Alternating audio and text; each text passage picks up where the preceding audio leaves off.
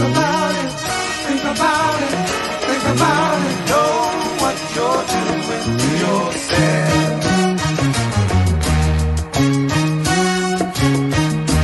Know what you're doing to yourself. Won't give me a decent job, so I'm Jambo Watu Weusi, Mambo Vipi, Yiti, Aquaba, Kimchi, Black people, Africans of the continent, and the global Black diaspora.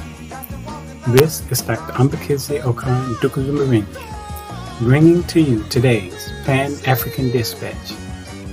Im Heset Neteru, in reverence of the Neteru, and in the glorious spirit of the ancestors, with homage to Sekenimra Tao II, Ahotep I, Amos I, Amos Nefertari, Dr. Amos N. Wilson, Dr. Asa Hilliard, Dr. John Heinrich Clark, Dr. Yosef Ben Yaakov, Omawale El Hajj Malik El Shabazz, Stephen Biko, and Mangaliso Sabukwe. Today's Pan-African Dispatch is presented from Ghana, West Africa, the Black Star of the Black world, and birthplace of Osagyefo Kwame Nkrumah. This communique for 14 October 2021, the year 6262 of the Kushite Kemet calendar, entitled The Problem of Multinational Corporations, is the third in a series that will discuss aspects of the current structure of the global neoliberal order.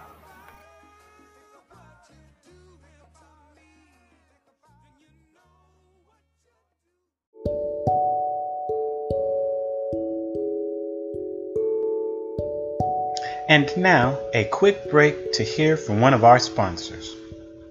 Have you ever listened to a podcast and thought, I can do that? Or maybe you've heard of others who make upwards of 6 figures every month from podcasting. Well, the good news is that the costs for starting a podcast are low. Even without technical skills, almost anyone can start a podcast. And one of the best companies to help you do that is Anchor. Anchor is the easiest way to make a podcast. Anchor gives you everything you need in one place for free, which you can use right from your phone or computer. Creation tools allow you to record and edit your podcast so it sounds great. And get this, they'll distribute your podcast for you so it can be heard everywhere. Yes, I said everywhere. Anchor will distribute your podcast for you on Spotify, Apple Podcasts, Google Podcasts, and many, many more. And best of all, with Anchor, you can easily make money from your podcast with no minimum listenership. So, download the Anchor app or go to anchor.fm to get started today.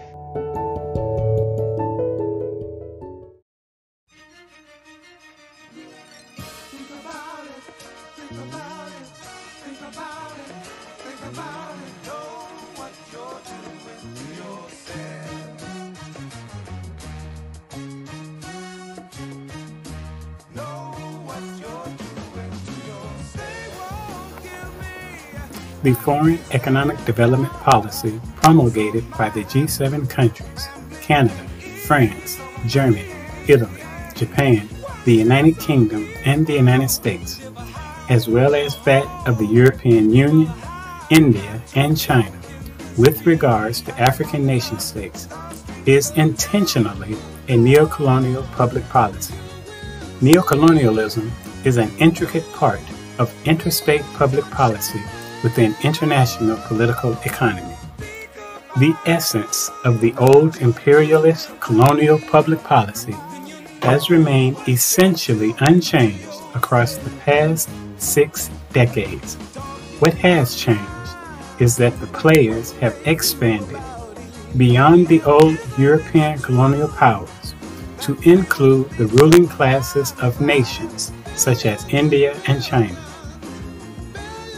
All of the so-called development partners of the African nation-states engage in carefully disguised military, political, economic, financial, commercial, and ideological methods and maneuvers which promote the old imperialist colonial public policy in supposedly new guise. The propaganda arms of the Western Bloc, of the United States and Western Europe, and that of the East Asian power, which is China, engage in a war of words, each accusing the other of imperialist intentions. China has established a naval port in Djibouti, and in its first round of negotiations with Tanzania concerning the construction of a port at Bagamoyo, the Chinese investors demanded that no other port be built in Tanzania in the nearby suitable area between Tanga in the north and Mtwara in the south of the country. The Tanzanian government could not question whomever the Chinese brought in as investors once the port was operational, and there were other exploitative and awkward conditions that forced the late Tanzanian president John Magufuli to scrap the negotiations. The late president's successor, however, has revived those same negotiations. Still, Anglo-American and French monopolies are the primary hindrance to the absolute political and economic liberation of the African continent. Multinational corporations from these nations, as well as from Japan and China, crisscross the continent, initiating neo-colonial business deals after neo-colonial business deal. These Eurasian multinational corporations field their own paramilitary units, monopolize African markets, exploit domestic labor, avoid paying taxes, skirt government regulations, manage innovation inappropriately, and exploit their financial positions to the detriment of local companies. Multinational corporations deploy their market positions and influence over government to solidify their control, obtaining outsized profits with actions that undermine the public interest. Such actions include illicit financial flows, or the illegal movements of money or capital from one country to another, such as through trade misinvoicing to evade customs duties, value-added tax, or income taxes. These illicitly gained or stolen funds quickly find their way into the banks of the United States and the United Kingdom, and also in tax havens like Switzerland, the British Virgin Islands, or Singapore. Lastly, with regards to the extractive industries, when need be, the multinational corporations finance and provide other logistical assistance to parties engaged in crimes against humanity, war crimes, and genocide.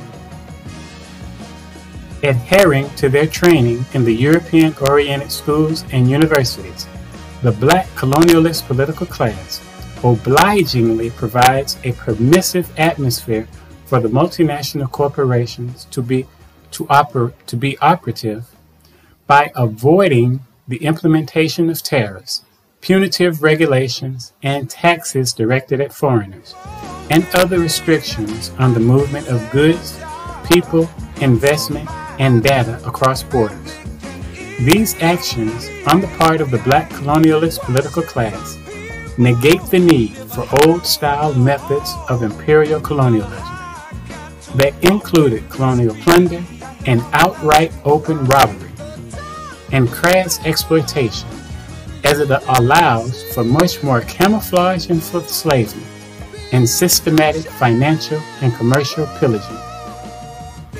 A truly revolutionary African government, an authentically revolutionary nation-state, in its actions, policies, and pronouncements, calls into question the framework, the international and regional institutional infrastructure, the norms and status quo, and actively moves its ministers, administrators, and populace to bring about systemic change.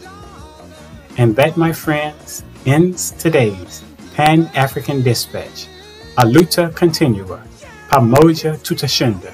Abibi Fahodie.